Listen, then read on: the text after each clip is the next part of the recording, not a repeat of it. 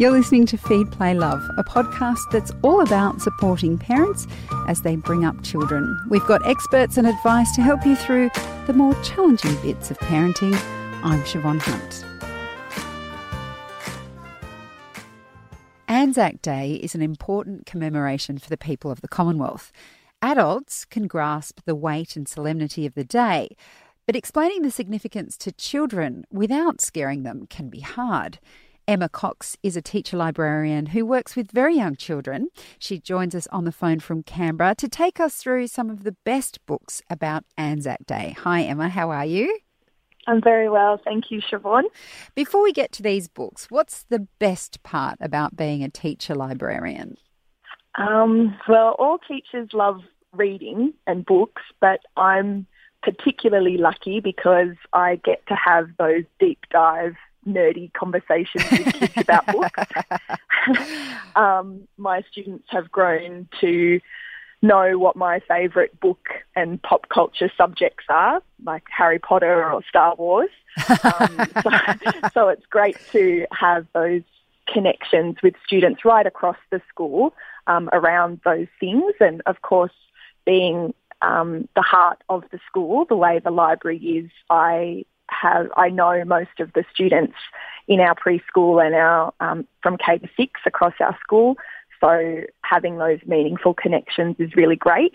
That sounds like fun. Yeah, of course. It's also really thrilling when you can read a previously unfamiliar book to a class or make a recommendation that really resonates with students. You create a new favourite or start them on a reading adventure with a particular author or genre or series. That's really exciting. And when I share a book that I really love and have an individual student or a class or even a parent come and tell me that they really loved it too, that's really fulfilling. So I think as a teacher librarian, I have the best gig in the school. That's brilliant. And it sounds like, from what you're saying, that you do have a nice connection with the kids and an interesting way into different topics.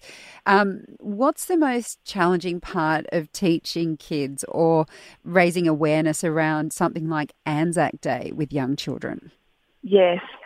I think it's challenging purely because it is so complex. The Gallipoli campaign, that original ANZAC legacy, and the continued service of our Defence Force is a real source of pride for many Australians, and it's really strongly connected to how we identify as Australians. But it's also really complicated. There's all of those themes to do with violence and trauma and sadness and loss that are also really interconnected with all of those themes. So it's tricky because you've got to strike that balance between sharing that important part of Australia with them and making them aware and so they can develop an understanding, but also doing it in a sensitive, age-appropriate way so that you're not scaring them or creating an anxiety for them. You say that food is a great place to start. Do you have a particular book in mind that works in that way? Yes, there's a beautiful book called ANZAC Biscuits. It's a mirror type of story where you have a little girl and her mother at home making ANZAC biscuits for the father who is at war, and the pages alternate so that you have their story happening and then the following page is him on the battlefield. And it's a really great story, and it's great because you can have that tangible experience of making some ANZAC biscuits and perhaps reading the story alongside it that can help to develop that understanding with kids.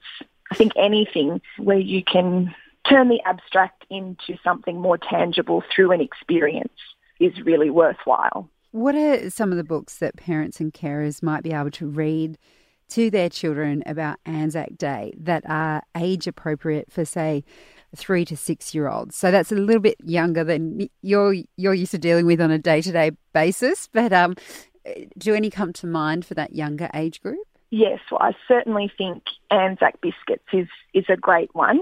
The other one that's recently come to my attention is called the ANZAC Tree. It's based on the true story of two brothers who planted trees before they shipped out for World War I. But then as the story progresses, it presents this intergenerational story of military service through all major conflicts, and it's presented by children.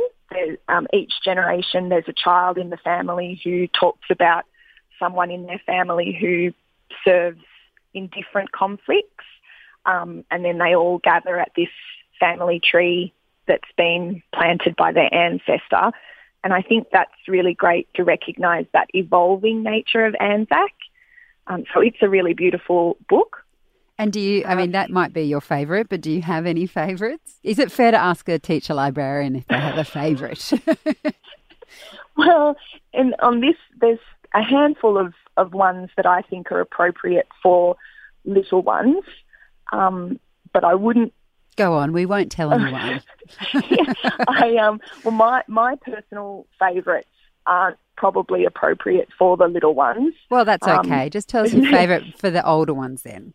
Sure. There's one called Lone Pine, which is about a soldier who sends home a pine cone from the Lone Pine battle. Because I'm quite a nostalgic and sentimental person, that the idea of a living, tangible memory and memorial is quite moving to me. And it's also done in a really sensitive way that could potentially be useful for little ones as well as older readers. My all-time favourite is called In Flanders Field. It's inspired by the famous poem, and it's about a soldier who goes into no man's land to rescue a robin. Oh. And I never fail to read it and not be moved. It's really beautiful, but it does have some more graphic illustrations, perhaps. Nothing too hardcore, but it would be more suited to a middle primary aged students or senior primary, perhaps. And do the kids respond to any of those or any particular book more than others? No, I can't say that they have in my experience. I think it's quite dependent on the class and the experience of the students. We have quite a high population of students with parents in the Defence Force in our school, and so we have quite a high awareness of the Defence Force and service and ANZAC Day in that student population. But it does vary depending on the age and experience of the kids. But I think generally students will respond well to books that you genuinely love. And of course, given that this is a tricky topic, I would always suggest that parents and carers read the book before they intend to share it, just to make sure that it is appropriate to their child. That's actually really good advice, because we give that advice when it comes to movies, but of course books are just as important, and especially with this topic, like you said. Yes. Emma, would you be willing to maybe give us a little list that we might pop up on our website of some ANZAC books parents might be able to go and look for in their local library if they have time? Would you be all right doing that? Yes, I'd love to. I have a list of about 5 titles that I think would be really great for little ones, that sort of 3 to 6 or 7 age group, as well as my favourites that are more suited to an older child. But yeah, I would love to. Oh, well, Emma, thank you. It's been so interesting listening to your approach to ANZAC Day. Thanks for your time today. Thank you very much, Siobhan. That was Emma Cox. She's a teacher librarian from Canberra. And as I mentioned, Emma's going to send us through a list of her favourite books for ANZAC Day, and you'll be able to find them on the Babyology website. Just head to babyology.com.au/Feed Play Love and search for ANZAC. A good midwife is worth her weight in gold. But it can't be an easy job, on call for all hours of the day and night and being there through the intensity of labour. For Hannah Darlin, it's something she was always destined to do. And all these beautiful painted hands coming over my crib to pull at my hair because they'd never seen hair the colour of mine at this point. And that was it. I grew up my toys were spatulas and kidney dishes. So I was sort of destined to kind of end up in hell. When I was 10, I finally begged my way into a birth. Saw my first birth. And then when I was 12, my next door neighbour's sister-in-law was having a baby, and I got involved in her care. That's midwife and academic Hannah Darwin, a woman passionate about women's birthing rights. Join me for this fascinating interview on the next episode of Feed, Play, Love. This podcast is produced by Elise Cooper. I'm Siobhan Hunt. See you next time.